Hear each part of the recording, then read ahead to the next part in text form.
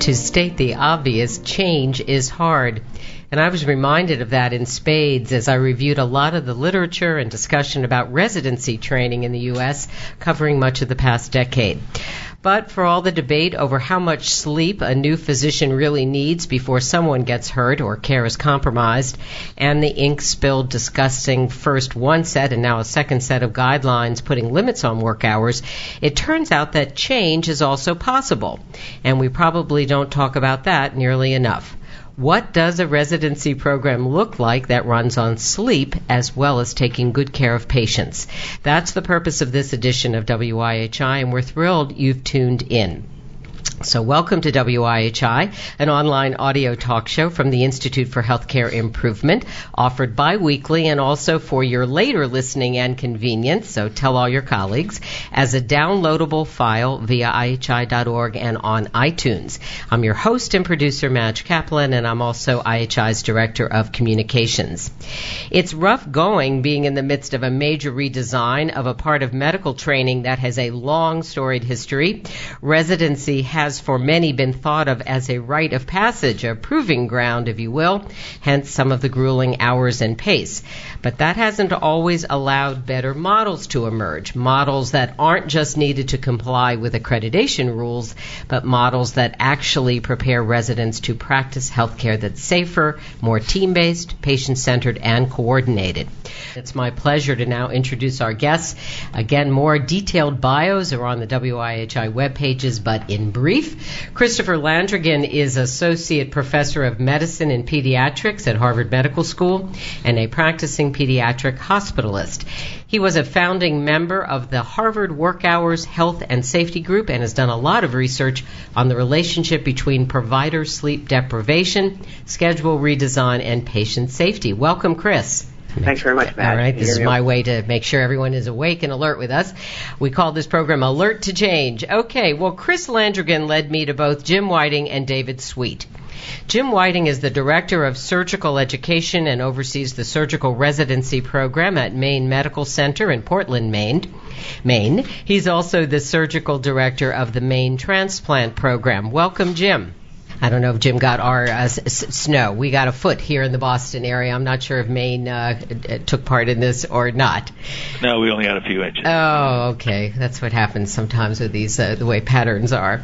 David Sweet, whom I'm so tempted to refer to as Sweet 16, and for reasons that I'm going to explain in just a moment, forgive me, David. He is the Program Director of the SUMA Health System, Northeastern Ohio University's College of Medicine Internal Medicine program that has quite an acronym. David helped design and implement a really significant change with residency training at SUMA. Welcome, David. Hi, Matt. Thanks so much. Glad to be here. Terrific. And last but never least, Dr. Donald Goldman is with us. Don is a Senior Vice President at IHI. He oversees fellowship training, is an infectious disease specialist, works with our strategic partners, and is a clinical staff member at Children's Hospital. This and much more. Welcome, Don. Hello. All right. So as Jesse said, my guests and I are going to talk for about 20-25 minutes, and then we're going to open up to your questions and comments. And I'm going to start off with Chris Landrigan because I know many times people tell me, cut to the chase, Madge, not so much background context, don't spend too much time setting the scene. But I do want to make sure that we're at least a little up to speed together. So I've asked Chris to briefly, he found this a bit daunting, remind us why we've spent a good chunk of the last decade talking about and debating as well as enacting new rules that are putting some parameters and new ideas behind medical residency and work hours. So, Chris, that's to you. Thanks. Okay, thanks very much, Matt. And I promised I would keep it brief, so I will try to do my best. So just as a starting point, I think it's important to remember that the context in which we're talking about residency work hours now really has as much to do with patient safety as anything else, where for more than a decade now we've known that we've had a major patient safety problem in hospitals, and there are lots of causes of this, but I think for many years now some of the work hours that residents have traditionally done have been suspected as at least one potential cause of this problem. And as recent work both from IHI that I was involved in as well as from the Office of the Inspector General of the U.S. has demonstrated, it does not appear that the patient safety problem is shrinking in the states currently. And so we really do have, I think, some additional fundamental steps that we need to take across the whole spectrum of patient safety issues if we're going to change things. Now, specifically with respect to resident work hours, there are more than 30 years of data now that have looked at the effects of sleep deprivation and circadian misalignment on human performance. And while these studies vary in methodology and in the population studies and so forth, it is abundantly clear to anybody, I think, who's reviewed this literature that there are demonstrated effects of sleep deprivation on human performance. And in fact, these effects can be pretty profound. We know, for example, that being awake for 24 hours in a row conveys decrements in performance that consistently, both in medical and in non-medical populations, has been shown to replicate the effects of a bout of blood alcohol level of 0.01. And so as a consequence, I think there has been lots of interest in trying to understand what the effects of reducing resident work hours might be, and in particular, eliminating hazardous shifts of more than, let's say, 16 hours or so. There have been a series of meta-analyses and systematic reviews that have looked at studies that have evaluated the effects of sleep deprivation on performance over time. And again, these have consistently shown that working for more than about 16 hours in a row does lead to some deterioration in performance. And I think the big question in the medical education community has been, okay, well, it's one thing to say that long work hours affect human performance to some degree and that things change in the laboratory setting, but do these really lead to performance in the real world as well? And so what my group set out to do about 8 or 10 years ago is to look at this question, both by conducting large nationwide epidemiologic surveys as well as randomized controlled trials.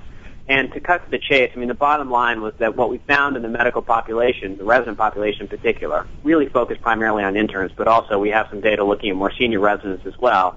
The bottom line is that the same kinds of findings that seem to hold true in the lab hold true in the real world too, where doctors who are working for more than about 16 or 18 hours in a row suddenly have a much increased risk of sticking themselves with needles or scalpels, of having motor vehicle crashes on the post-call drive home from work, and of making more serious errors in the care of their patients, which it would appear from some preliminary data really do translate into harm to those patients as well, although I think we still need larger studies to document exactly how that plays out.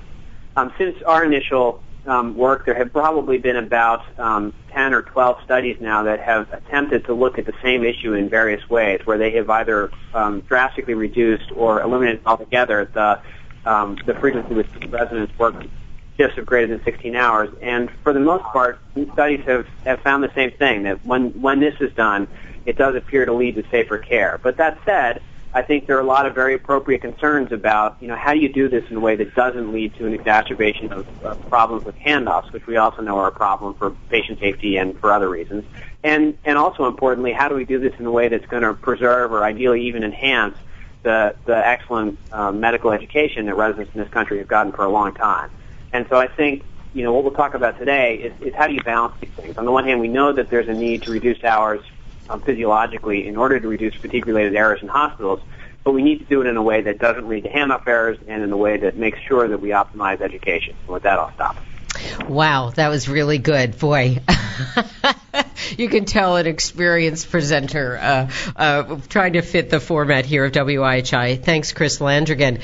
And we are sort of moving through, if you're logged on, we're moving through some slides that just sort of remind us of the key points with the new ACGME rules that will go into effect this year on work hours. And if you're logged on to the computer, you can actually download those slides when we finish with the program today. You'll be offered that option.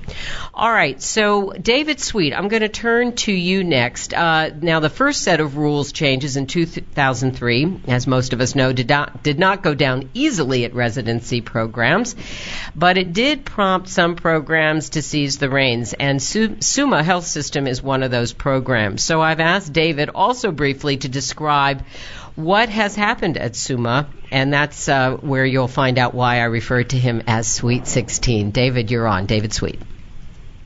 Thank you, Matt. Now, I'll give you a little bit of background about Summa first, then talk about some of our changes. We're a large community health system in Akron, Ohio, and a major affiliate of the Northeastern Ohio University's College of Medicine, which, by the way, has no traditional university hospital. Our central campus has 11 residency programs, and we have 2 internal medicine subspecialty fellowships. Our main hospital has 570 beds, 100 to 120 of which are occupied by medicine residency patients at any given time.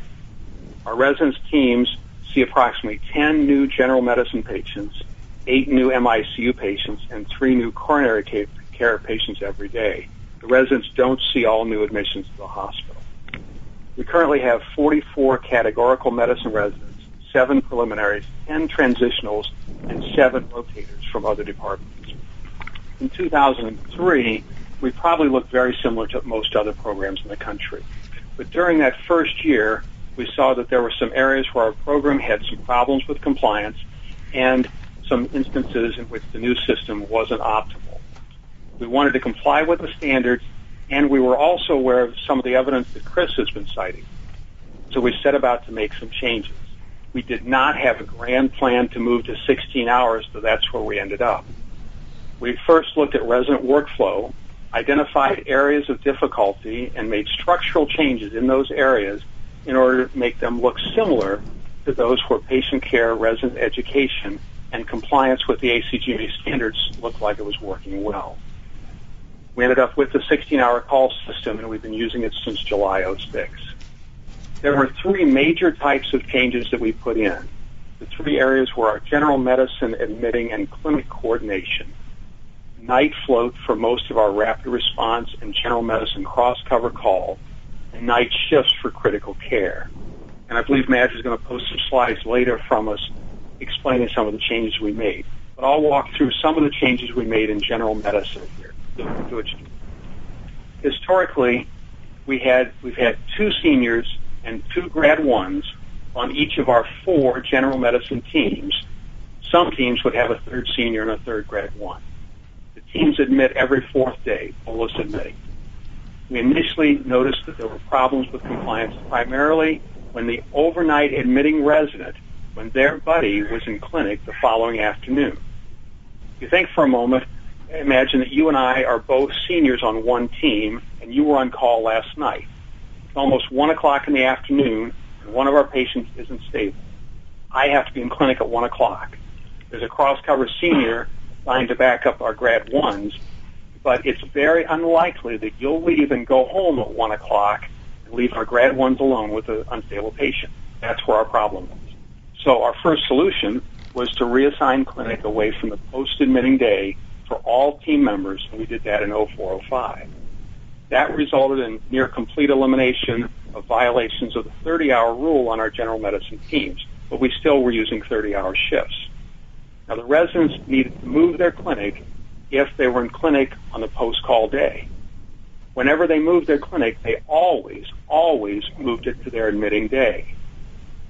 That resulted sometimes in the admitting team, having only 1 senior and 1 grad 1 on the wards on the admitting day. It was a different senior and grad 1 in the afternoon than in the morning, but there was still just 1.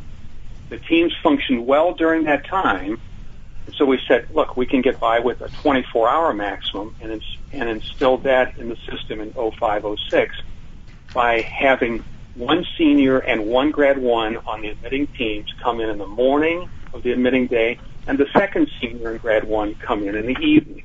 And we were non-specific as to the time.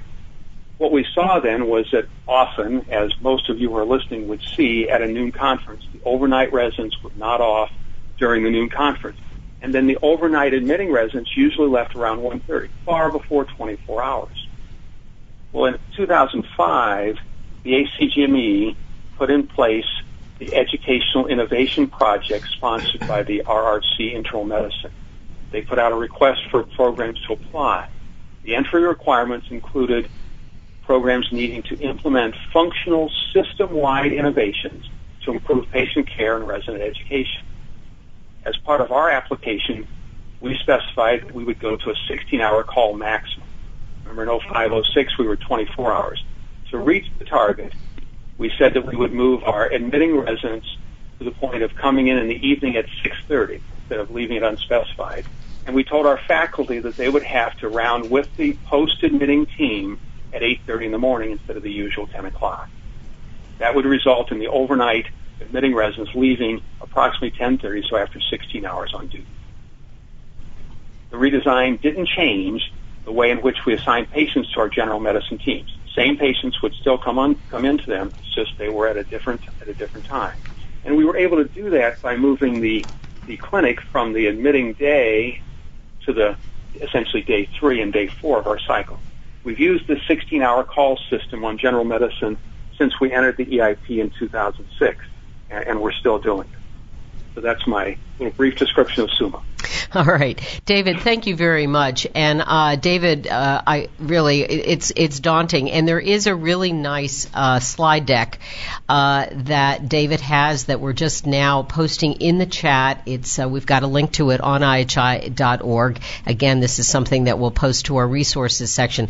They were highly detailed, and because we don't have enough time on WIHI to really do PowerPoint-driven presentations, I invite you to take a peek at those slides. You can clearly go to the link now if you'd like, but also download them. And, you know, if you listened again, I think, to this recording, I'm sure they'd make a lot of sense. So David has much more to say, which we're going to get into, which are sort of some issues around successes, the continuity, handoffs, and some of the things having to do with lining things up with education and sort of key ingredients for embracing change, which we're going to get into, I think, when we hear from Jim and invite Don Goldman in and Chris back. So, again, thanks, David of Summa Health System. This is WIHI. Thanks, everyone, for joining us. And we're talking about scheduling innovations and other kinds of innovations with residency training. So Jim Whiting has written that an entire new generation of residents is starting to get the hang of work hour limits and improvements in supervision, handoffs, etc. And I can't think of any place where this might matter more than surgery. So, Jim, your task, if you choose to accept it, is to describe Maine Medical Center's surgical residency program and what changes you've worked on implementing. Jim? In 5 minutes or less. Oh, yeah, exactly. Okay. So, but before I start, I do want to give a little bit of a disclaimer. If anyone is hoping to hear how we've completely eliminated work hours as an issue in surgical residencies, I'm afraid they're going to be a little disappointed.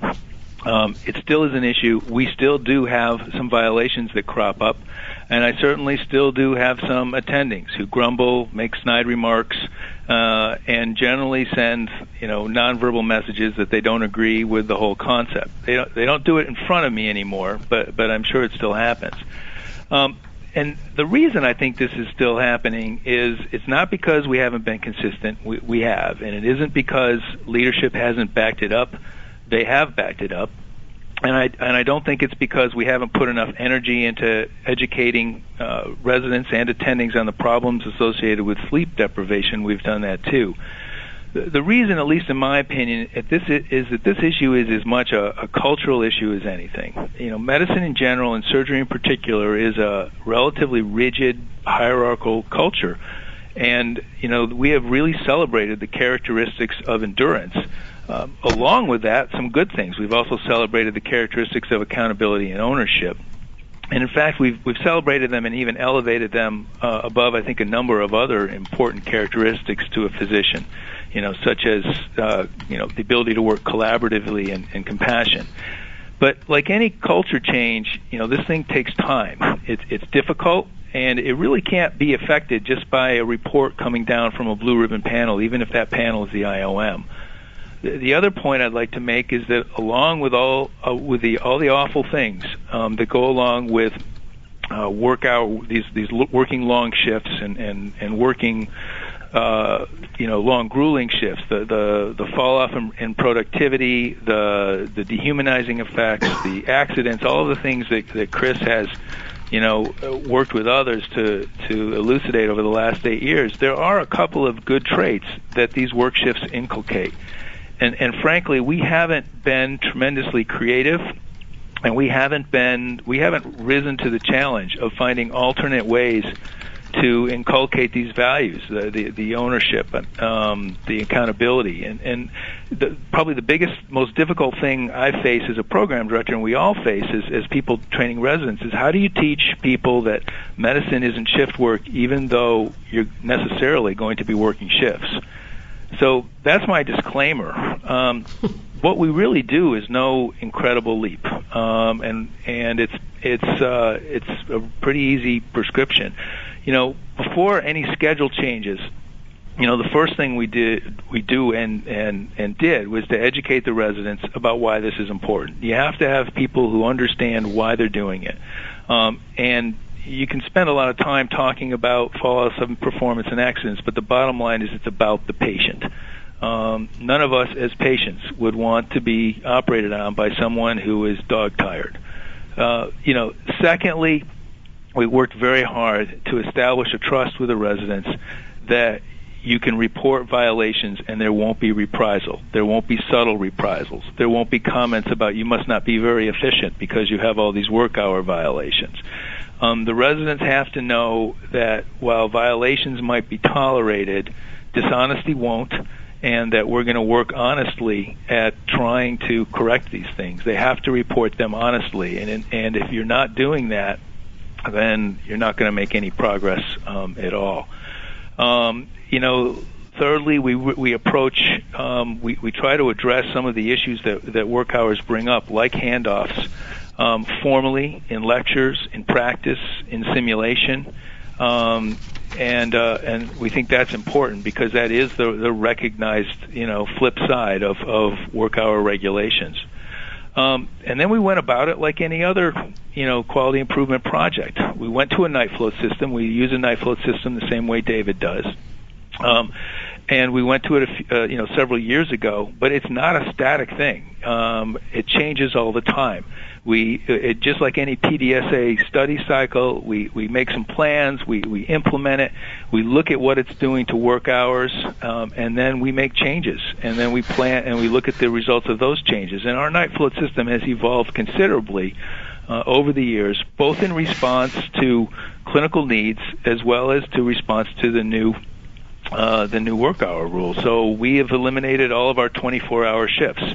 It took some planning and changing, but over the past we've made a lot of changes to it. We've changed the times of sign in and sign out. We've changed the scheduled length of the shifts. We've changed some of the composite of who's actually on the night float. We're not afraid to change things. We're not afraid to change things up, and we're continually tweaking it and improving it and trying to come up with something that both satisfies work hours requirements, but more importantly, provides good patient care. So I can go through the details later, but that's sort of an overall summary. Appreciate that. So Jim Whiting at Maine Medical Center. Again, it's WIHI, and I'm Madge Kaplan. You heard before from Chris Landrigan, David Sweet. That was Jim Whiting, and now we're going to bring Don Goldman in. Don is working his way through maybe the last stages of a cold. And, we've got some slides, I guess, that Chris also Landrigan just shared with us, and we'll be happy to share those too. So I'm going to bring Don in first, and then Chris, you can jump in, which is, so when you hear about these two programs that are in the midst of change and perhaps others that you're familiar with, what jumps out as maybe some critical components of residency redesign to meet? Obviously, what's going on here is that a lot of goals are being met. Yes, compliance at some level, but then a whole set of other things that have to do with continuity, et cetera. So, Don, if that's not too broad, jump in. No, that's great. That's great, and as usual, I will have observations without solutions. I do think that there's a inherent problem, a potential problem, in looking at this as a residency problem. And not a institutional problem or a health system problem. That said, you have to start somewhere. It is reasonable to start with an operations management approach to scheduling residents. That's what I'm hearing from these successful programs. It was a disciplined way using operations management principles to try and come up with a rational residency rotation scheme within the rules. And you could argue that emergency departments trying to improve efficiency and flow and match capacity to demand would use similar principles to make sure that they were operating safely within their parameters. Here are the questions this raises for me. It seems that there is a need in this process to ensure that the residents are competent in terms of handoffs and situational awareness. A new resident just coming on board or rotating in from another institution may or may not have the competency and the ability to gauge the situation that will permit him or her to orchestrate a useful handoff, a safe handoff.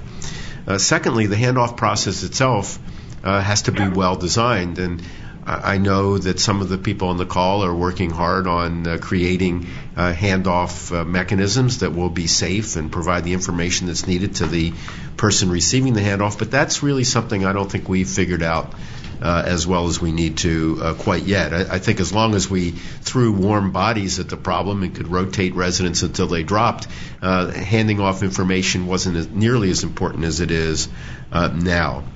That said, too much focus, at least I've seen too much focus on the handoffs among residents. This is a multidisciplinary care team we're dealing with here, and the scheduling of nurses and other care providers and residents and physicians is very asynchronous. Very hard to manage interdisciplinary education, let alone interdisciplinary care at the point of care. So I would urge the people who are providing a new architecture here to think about it as a interdisciplinary process, not a resident process alone. And finally, I was struck by the mention of a culture of safety in which residents could report without fear of retribution work hours issues. I would say that it's not just work hours issues, it's abuse of power issues, it's unsafe situation issues, it's disruptive physician and nurse issues.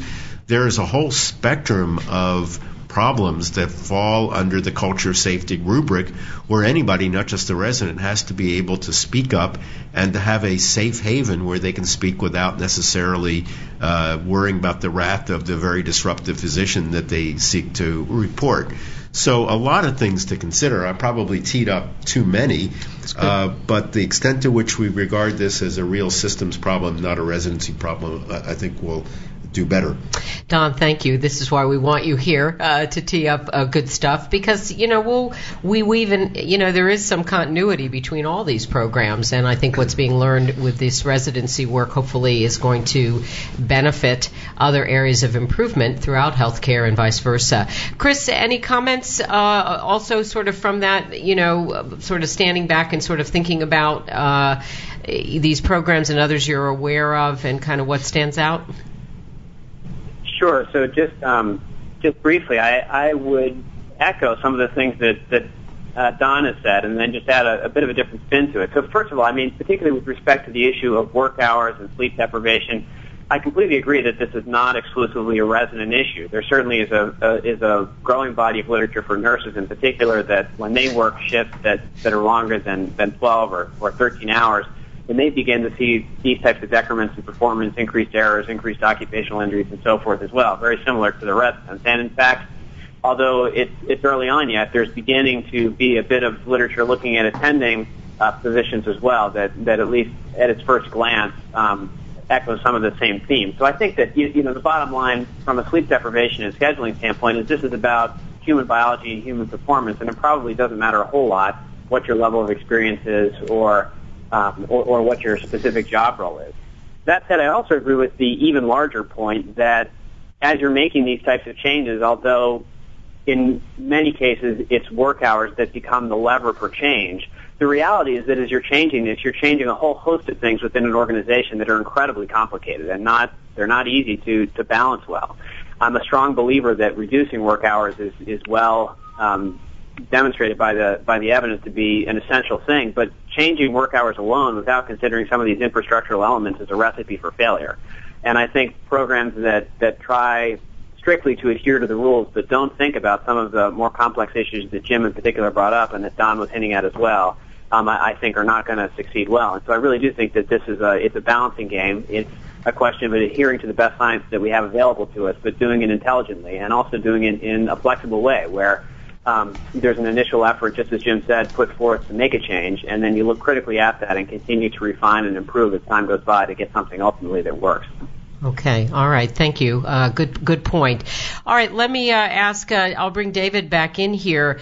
David, you're at a what's neat, I think, about all of you here is that you're sort of all looking at this from different, very practical, very systematic, and also sort of bold aims kinds of ways. One of the things, David, feel free to comment on anything that's just been said.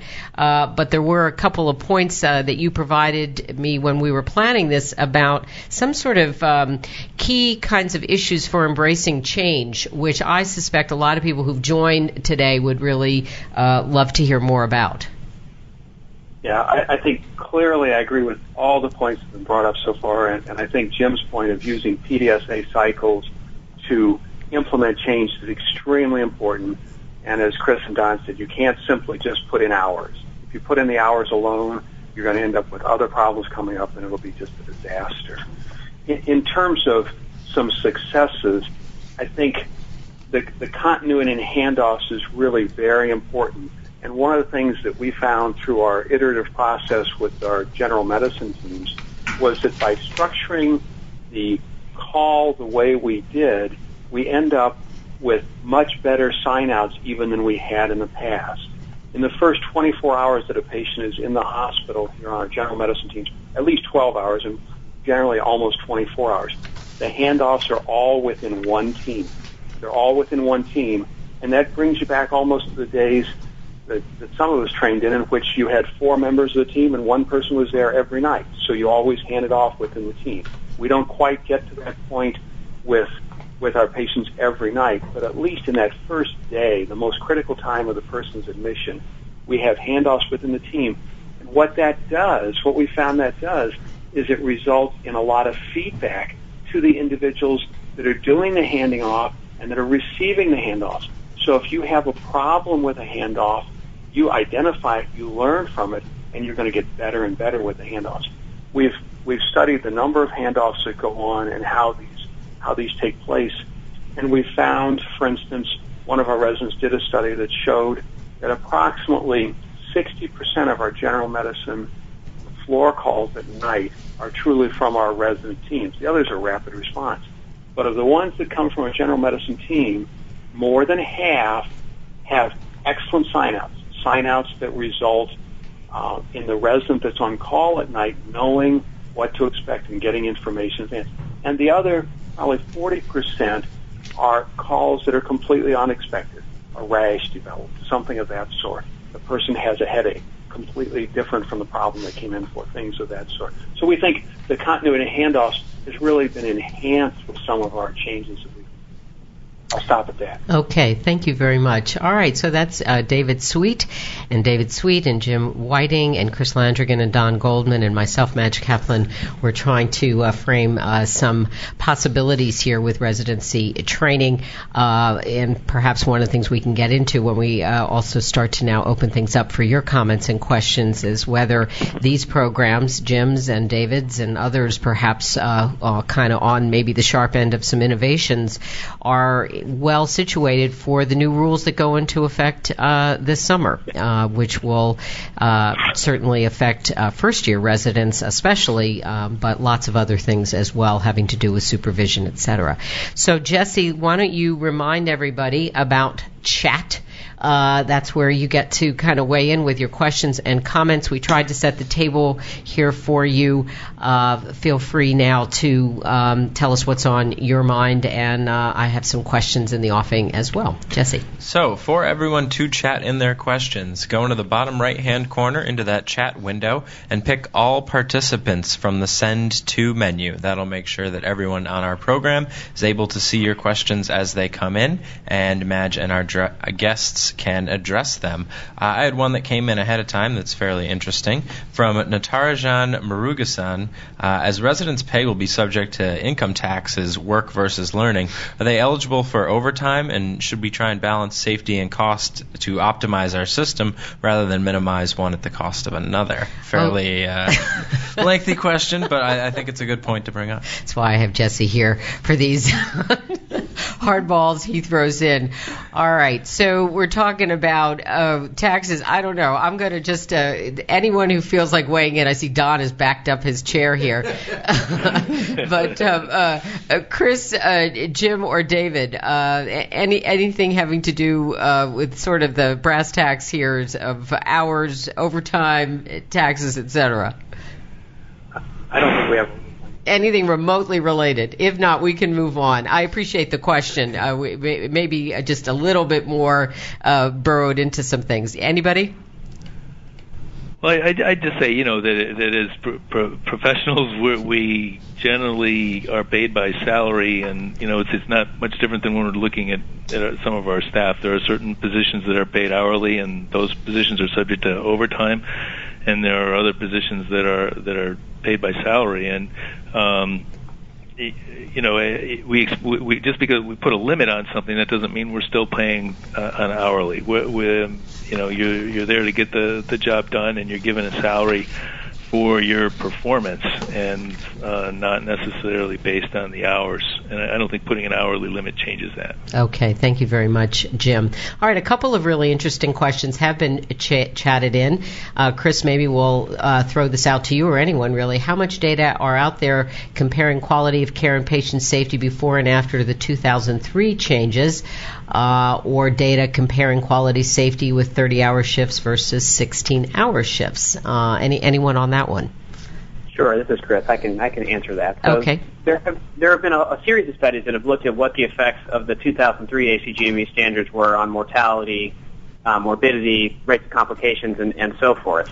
Some of them using very large databases, for example, the Medicare database, to look at millions of patients across the country and to try to figure out whether there was any real impact in teaching hospitals. And the bottom line is, if there was any impact, it looks like it was pretty minimal. But the interesting thing about the 2003 changes is that if you really look at them objectively, which often I think doesn't quite jive with people's personal experiences with it, since I think it did, even those relatively modest changes back in 2003 did cause quite a bit of, I think, personal angst and difficulty for individual program directors trying to comply with the new rules.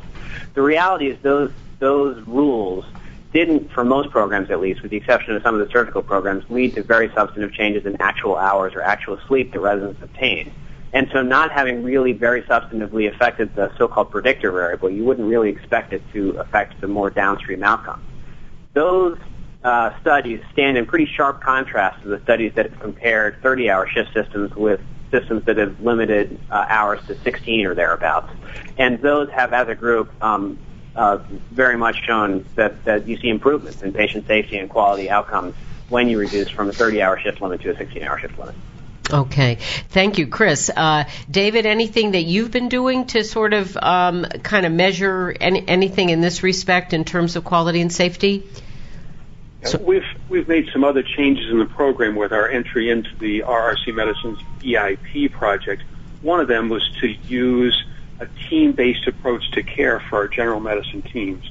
We don't have solid information from before the changes were implemented, but we do have data that shows our resident patients are actually in the hospital for a shorter amount of time, a lower length of stay, than similarly ill private patients with severity that's been done from elsewhere. So at least the patients are not in the hospital as long, and they also have a lower 30-day readmission rate. So we think that's beneficial. But whether that's from the 16-hour change, right, our team-based approach to care, any number of things, I can't say. Right. And also all the broader changes that Don Goldman was talking about. Somebody is asking about some of the specific things in the ACGME rules. We did have some scrolling slides before to remind everybody of some of the most high-level changes, but if you go to the ACGME website, and we also have that on a resource document we'll post to our archive page, it's very clearly laid out, and there's this really nifty comparison chart. Jim Whiting, maybe a question for you, and then David as well, if you want to weigh in. Somebody is asking, with the changes, are you relying more on mid-level providers? Yes. We have, some places have an army of preliminary residents and interns. We have an army of nurse practitioners. We have 20 nurse practitioners. They work at all hours of day, nights, and weekends, and there's no way in the world that we could be compliant without them and take care of patients. Okay, David? we did not add mid-level providers at SUMA as we made the changes in the hours for the residents. But I will say our recruiting for residency improved slightly, so we have about 5% more resident months than we used to have. Okay, great. Thank you. One question, and it's interesting because as David described earlier, it was some special funding that allowed or helped with some of the innovation work there. Somebody is asking whether or not ACGME is in and of itself giving either recommendations or promoting any particular models that would help people sort of implement all the new rules changes. Anyone familiar with anything in that score?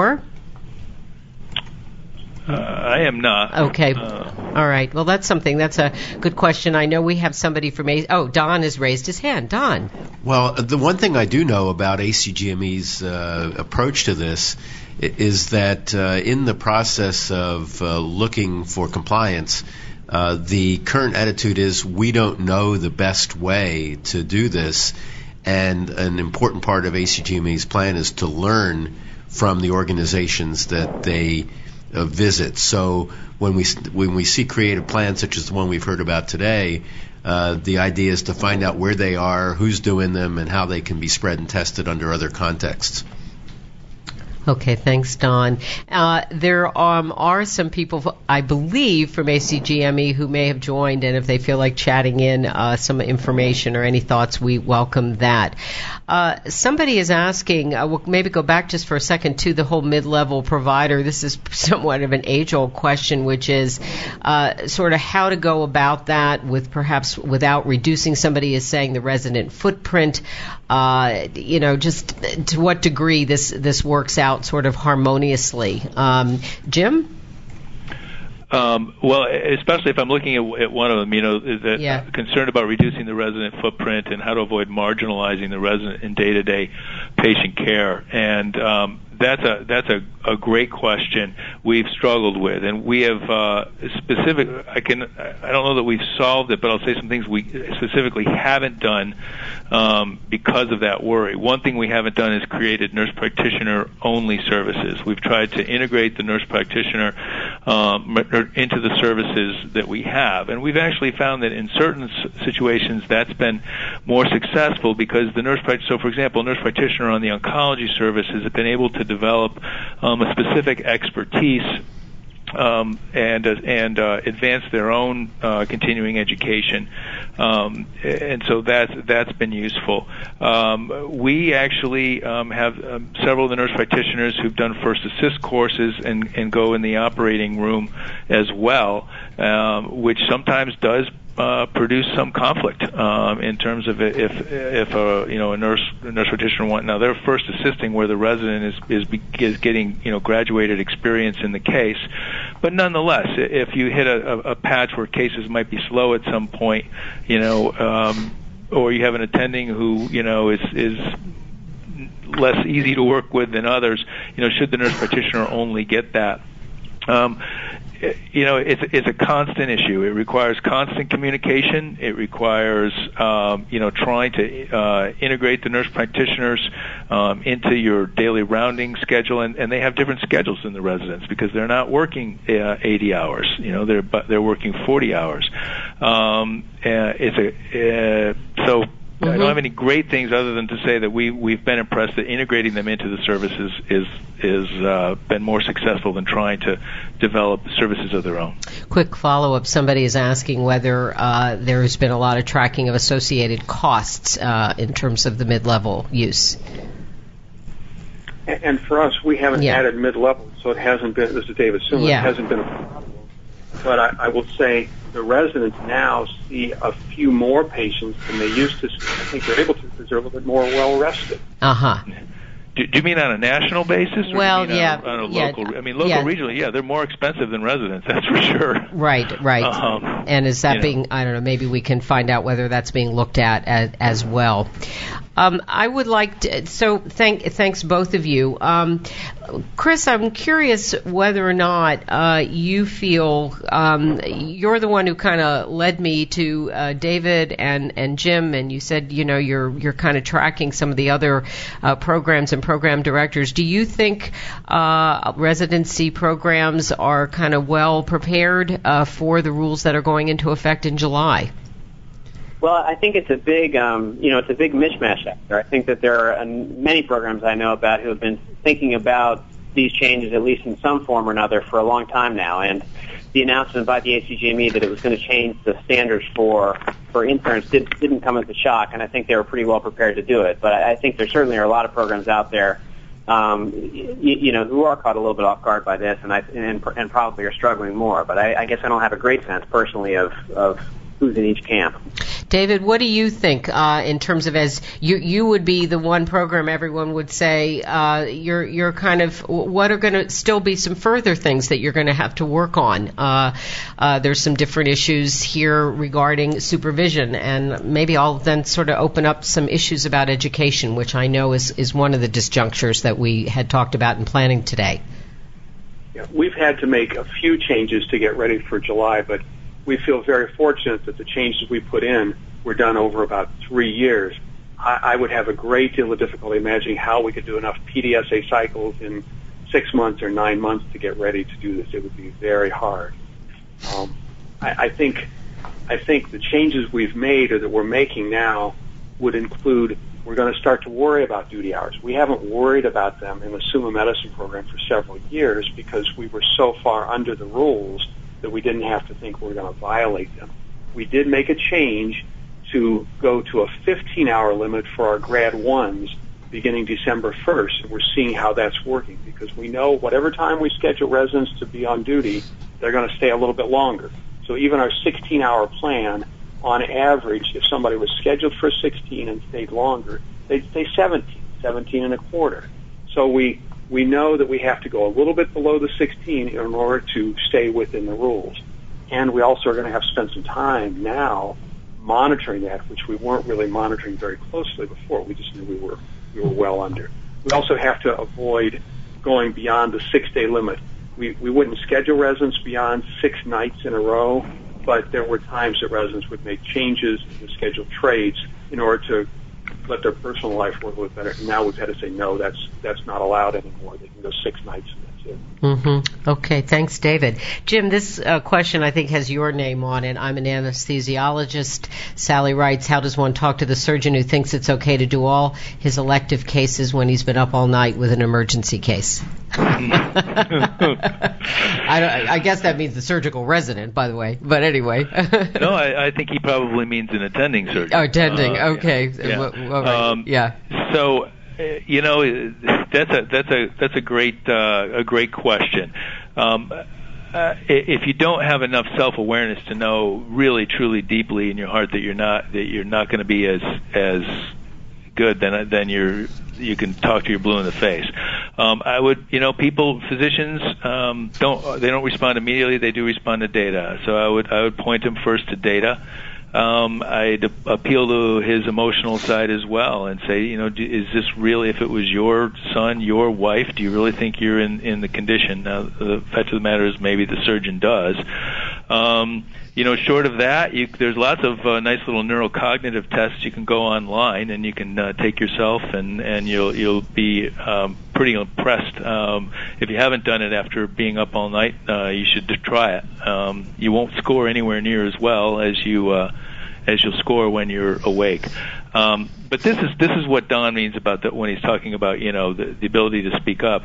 I think you just have to start. You just have to start speaking up. You have to try and start getting a conversation going. It may not work the first time, but you just got to keep hammering at it.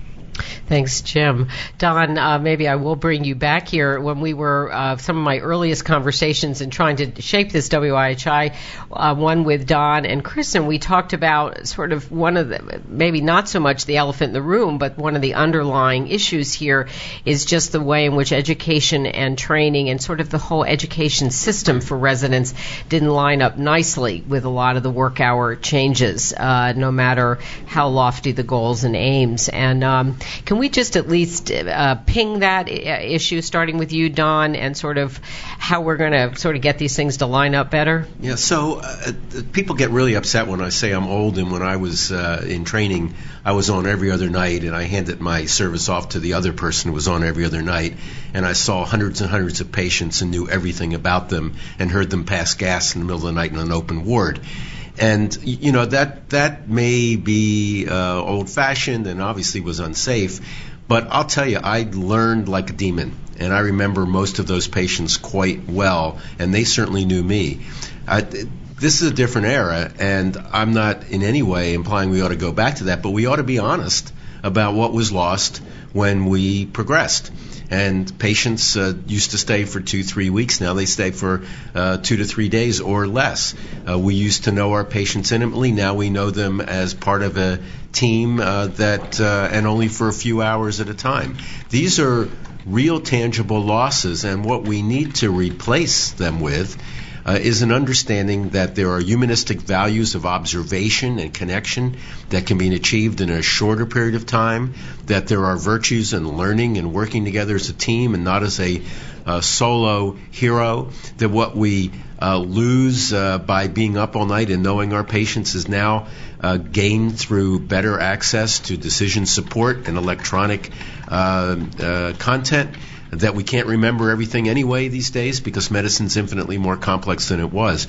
But I think we have to be very explicit in referencing what was a virtue in an old, antiquated, unsafe system and what will be lost if we don't design intelligently to replace it with something new and better. Chris?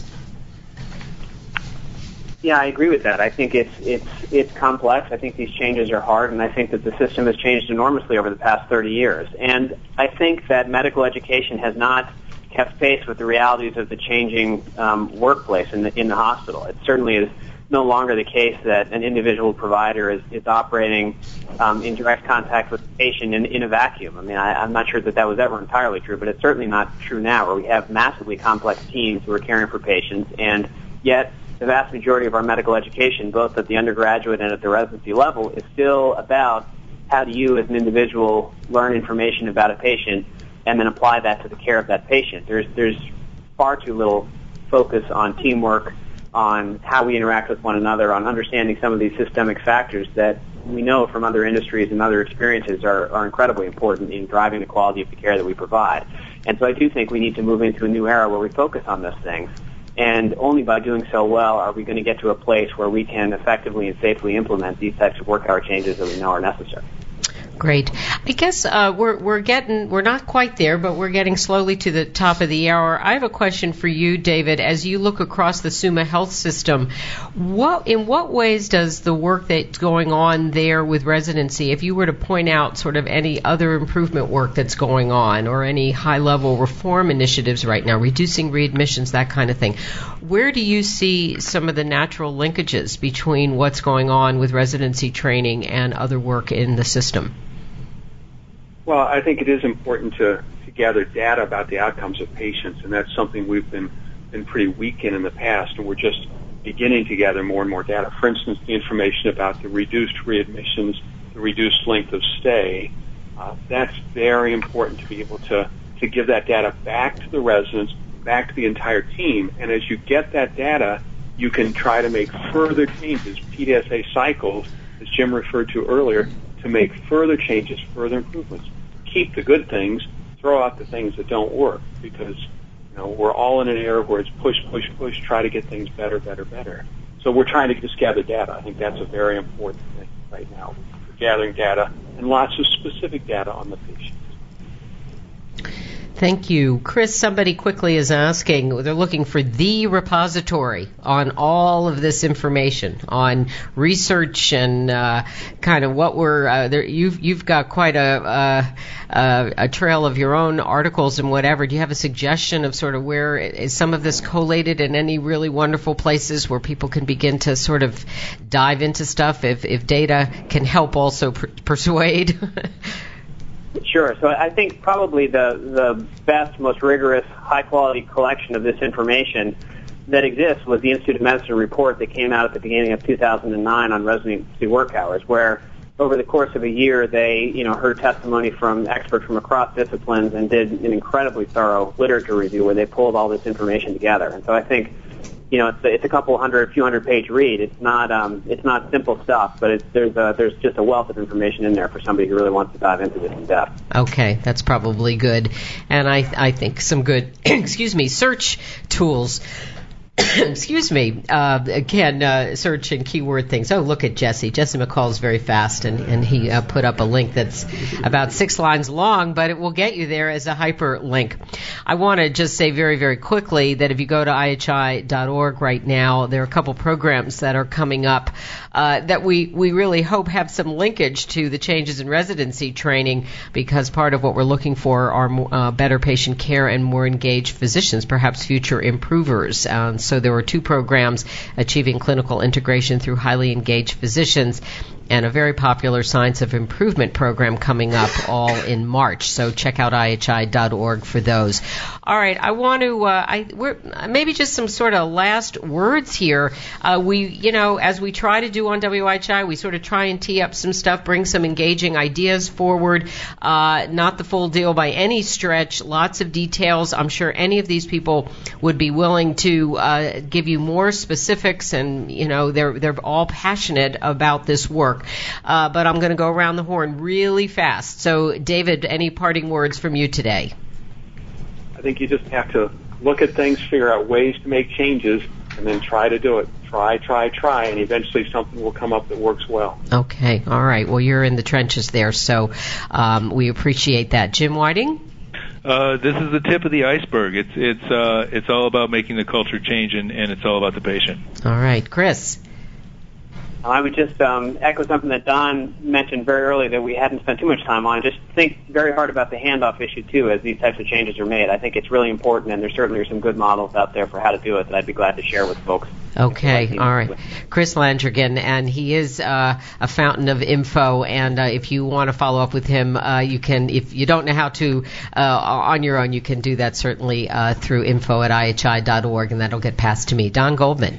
Yes, I agree it's only the tip of the iceberg, but it's really only the tippy tip of the iceberg, because there's an entire revolution coming in the way in which we evaluate residents for their competency and performance improvement and other really critical areas.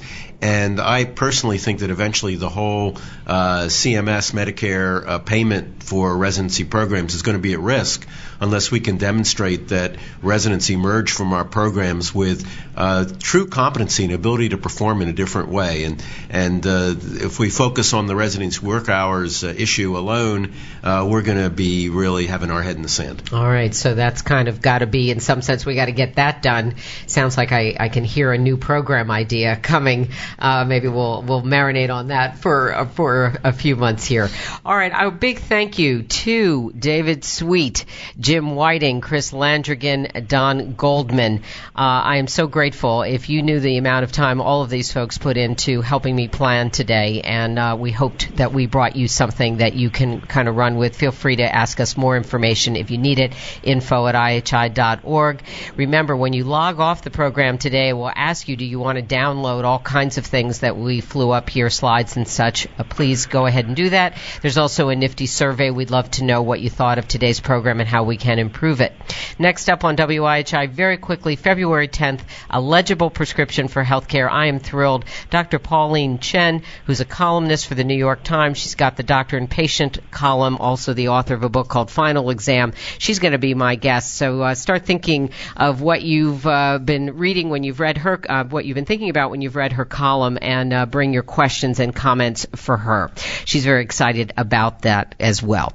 By tomorrow morning or even late today on the snowy day in Boston, we'll have some stuff up there, the archive of today's show, a nice resource document, further information. And you can also, don't forget, download the chat when you download the slides today. The people who help make WIHI possible are Mike Sweeney, Jesse McCall, Alan Olison, Jane Rossner, Val Weber, Matt Morse, and Vicki Minden. We've got music that opens and closes WIHI in their original arrangements by Aaron Flanders on guitar and Miguel Sapasoa on piano. And it's my privilege, it always is, to host a program that's about spirited learning and improving patient care, most of all for the Institute for Healthcare Improvement. I'm Madge Kaplan. Stay warm if you're in winter climates. Good day.